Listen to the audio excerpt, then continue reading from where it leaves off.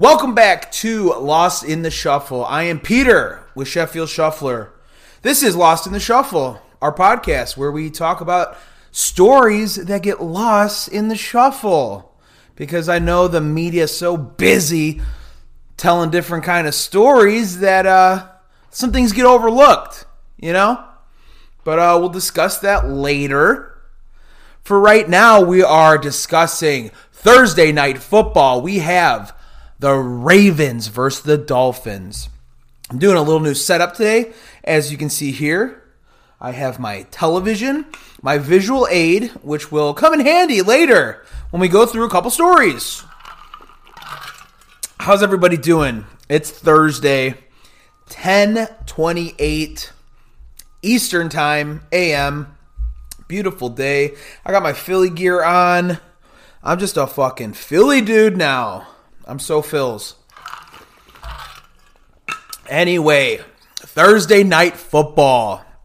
All you gambling degenerates, what's the play going to be? What do you guys like?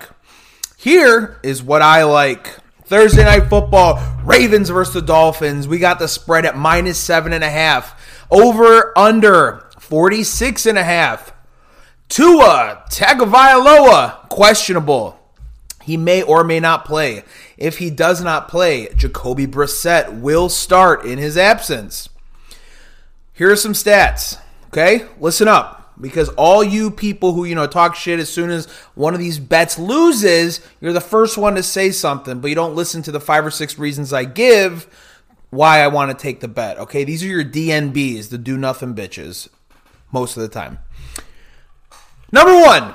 Ravens are 0-4 against the spread when laying 6.5 points or more. Today's spread, 7.5. That would fall under that category. They are 0-4 against the spread when laying 6.5 points or more. They really do play down their competition, especially recently. Also, the Dolphins' run defense in the last 3 games is top 5 in the NFL. And we all know the Ravens rely a lot on the running game. Lamar Jackson, very much of a rushing quarterback. Last 3 games, Dolphins top 5 in the NFL, only allowing 82 rushing yards a game. So the Dolphins' run defense is improving. For those reasons, I would lean to the Dolphins with plus the points. I don't love it. Don't love it. You know what I do like, though? I do like our official play over 46.5. And here's why. The Ravens are 7th overall in DVOA. Now, this is important. You guys, if you don't know what DVOA is, it measures the team's efficiency by comparing success on every play to a league's average. So it's an all-encompassing average of how successful a team is per play, essentially. Ravens are 7th overall in DVOA. Ravens are also 2nd rated in scoring, but their defense 26th in defensive DOA. So high scoring offense, not a great defense. This isn't the Baltimore defense that we're used to. The Dolphins are actually giving up less opponent yards per play. The Dolphins defense, less opponent yards per play than the Ravens, which you would think normally Ravens have a pretty stout defense. This is not that. High-scoring offense, low-of-the-pack defense. Also, Dolphins have a 42% successive rate on third down conversions. 42% on third down conversion percentage, which is higher than the Ravens. The Ravens have a 37%. So converting on third downs. Ravens also red zone scoring, 71%. So for all those reasons, the Ravens' red zone scoring, 71%. The Dolphins have a higher third down conversion rate than the Ravens. The Ravens are the second highest or the second rated scoring offense. Their defense, 26th DVOA. So if you can compile all those numbers together, what that tells me is the over 46.5 is going to be my play for all those reasons. Now, I gave you reasons why I took it, right? So you can't come back and say, that would suck, man. This guy sucks. I just gave you like 5 reasons why I took it, okay? You can say that if I just blindly throw out bets, okay? I'm not a handicapper. I just like doing this for fun, okay? So if you could do better, I'd love to see it. And it's always coming from you DNBs. Like I said, Ronda Rousey coined that phrase, DNB, which is a do-nothing bitch, which is people who don't do shit, who just want to shit on other people who are doing stuff, basically. So if that's you, shut up. Shut up and do something. Do something. Right? So that is our play. Over 46.5. Let's see it cash. What do you guys like? Let me know in the comments. DMs, whatever. So that's Thursday Night Football. What else? We got Scott Boras. If you guys don't know, Scott Boras is a MLB agent. Okay? And he was talking shit. He was saying that the MLB has a tanking cancer, which led to the Braves World Series. Meaning, if a baseball team is not competitive before the trade deadline, they start trading off pieces so that they can get draft picks and other kind of capital. And he's saying this is cancerous to baseball because you are incentivizing teams to tank, right? He gave an example for the Atlanta Braves, who won the World Series this year, saying this is a direct result of tanking because they acquired 5 or 6 players before the trade deadline because they had multiple injuries. And they were playing .500 baseball before the trade deadline and then went on to win the World Series. So, my question to you, Scott Boras, is what is your solution? How does a underperforming team acquire assets without giving up current players or cash? A lot of these are small market teams who don't have a lot of capital, a lot of money to give. So the players that they do have, that they do develop, that are talented, sometimes get traded off for other pieces if they want to be competitive. So my question to you is, what is your solution? That is how I see teams becoming successful for the future, right? In sports, specifically baseball, there's a small window of opportunity, right? Teams usually have, when you hear the rebuilding process, oh, we are rebuilding. What does that mean? We're acquiring assets. We are trying to build within our system. We're trying to acquire free agents, low risk, high reward players, that kind of thing. So that is what you mean when you are rebuilding. And then you get to a point where you are competitive, right? Within your division, in the playoffs, whatever that is.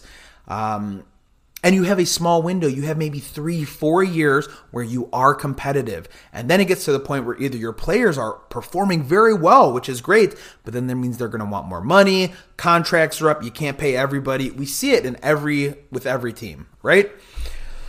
So I'm just confused as to what his solution for that would be. I don't see a problem with it because you see a lot of teams with high payroll, the Dodgers, the Yankees, who haven't won, Dodgers won the Mickey Mouse World Series in 2020, the 60 Gamer, which doesn't really count, and then the Yankees as well. So you could have a high payroll team and you are not performing very well at all. So this whole article here, as you can see, is him talking about it. And then he goes on to talk about his free agents in a very Willy Wonka whimsical kind of way. So as usual, Scott Boras arrived armed with colorful descriptions and comparisons for his players and some of his teams that they plan to sign. So as we all know, MLB season is over. Free agency has begun.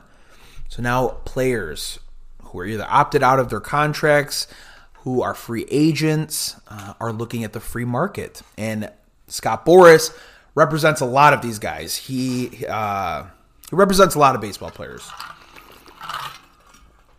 So let's go through some of them. He really made it like fun and whimsical. This is on Nick Castellanos. I kind of advised all of you 2 years ago. St. Nick was going to bring a lot of presents, and frankly, we're just going to sit back and see what teams have been naughty and nice. Awesome. He compared Chris Bryant to Sean Connery, saying he has Bond-like abilities to create a great middle of the lineup. He's always red hot in the hunt for October. He's an extraordinary gentleman and is in a league of his own. Those are all obviously references to Sean Connery movies. What am I supposed to do with that information? I don't know. Boris expressed satisfaction in pitcher Carlos Rodon in not receiving a qualifying offer from the Chicago White Sox, saying it was created to weigh down free agent. Don't know what that means. Michael Conforto, former Mets outfielder, has become the King of Queens. It's a Doug Heffernan reference. In free agency now, he's kind of like the ace of many GM's hearts. Blah, blah, blah. Talks about Corey Seager. Corey Seager's like a rock. Of course, his parents knew this. That's why they named him Corey. Like a quarry where you blow up rocks. I don't know. This is just like really weird why he keeps talking about all that stuff. So yeah, that's the hot stove for baseball. What do we have next? Let's look at our visual aid. Here we go. Today, what are people talking about in sports? We have Aaron Rodgers. Oh my gosh. Aaron Rodgers violating COVID. Another story. Oh, Aaron Rodgers again. Wait, 2 stories back to back on Aaron Rodgers? Hold on. Oh my, Aaron Rodgers again speaks out about vaccine backlash. That's 3 stories on Aaron Rodgers already. There can't be any more, right? Oh my God. Another one on Aaron Rodgers? There he is. There's 2 stories right there. Oh my God. More? There can't be. Oh my God. Another one. Aaron Rodgers. Man. All this. 1, 2, 3, 4, 5, 6. 6 stories on the front page of Today.com.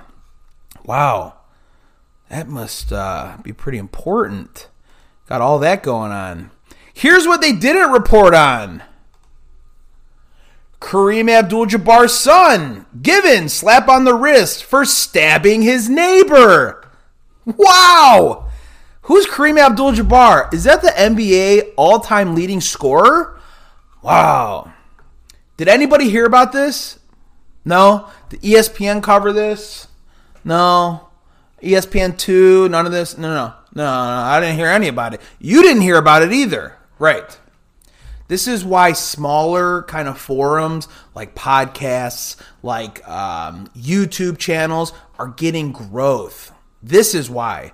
Because what I just showed you on USA Today or Today.com is fucking 5, 6 stories on the same bullshit that they're trying to push on everybody. Did anybody hear about this? No, you didn't. Nobody heard about it. Kareem Abdul-Jabbar. You think you would have heard something if Tom Brady's kid stabbed somebody? Probably. If Aaron Rodgers' kid stabbed somebody? No. How much was on that front page of Henry Ruggs murdering a young woman and her dog in a car crash?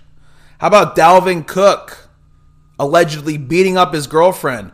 Nothing. ESPN would rather talk about Aaron Rodgers and the COVID vaccine for 5-6 days straight. Let's dive into this story, though. Here we go. Kareem Abdul-Jabbar's son, slap on the wrist over a stabbing. It had to be over something good, though, right? I mean, something really serious. Kareem Abdul-Jabbar's son, Adam, sentenced for stabbing his neighbor in California with a hunting knife over an argument about trash cans.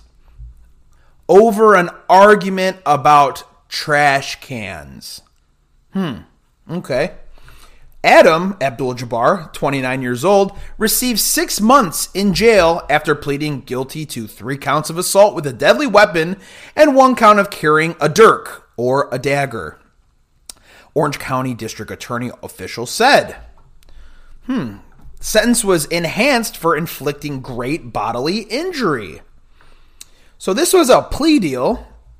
He also applied for home confinement instead of incarceration because he didn't want to go to prison.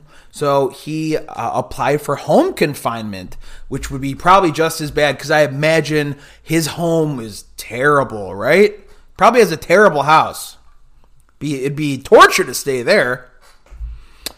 So let's see. Prosecutors sought for a 7-year jail sentence and objected the plea offer. So they were saying this is a slap on the wrist. It's an absolute miscarriage of justice. Look at that. Look at Adam. Look how happy he looks. Where is that? Oh, it's on Celebrity Family Feud. Celebrity Family Feud. This guy who almost murdered his neighbor over trash cans. Wow, look at him. I mean, come on. So, what else? The man nearly bled to death in front of the emergency room doors after being stabbed so violently over and over that his skull was fractured. So this guy, although he looks like a nerd, cold-blooded killer. We believe this is a complete disregard for human life over dispute over trash cans is so egregious it warrants prison time. So I guess we'll see what happened. Him and his neighbor share a driveway, and he stabbed the neighbor several times after he was confronted about failing to take in trash cans for Abdul-Jabbar's elderly roommate. One wound to the back of the head caused a brain bleed. The 60-year-old victim suffered a fractured skull and nearly died from blood loss after collapsing outside the emergency room. 60-year-old victim. 60 years old.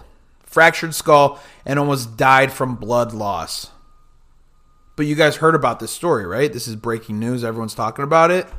Didn't think so. That's why we're lost in the shuffle. Because this kind of shit gets lost in the shuffle. I tell you what. There he is. The proud father. Kareem Abdul-Jabbar. Wow. Incredible.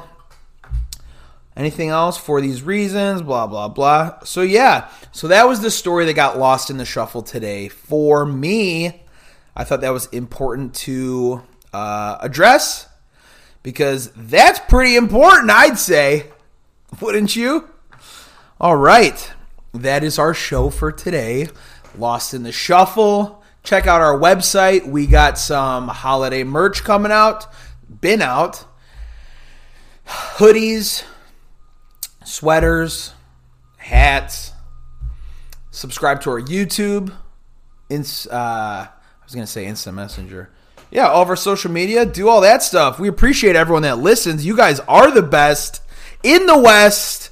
I love you. We'll be back soon. This has been Little Lost in the Shuffle. See you again. I'm out.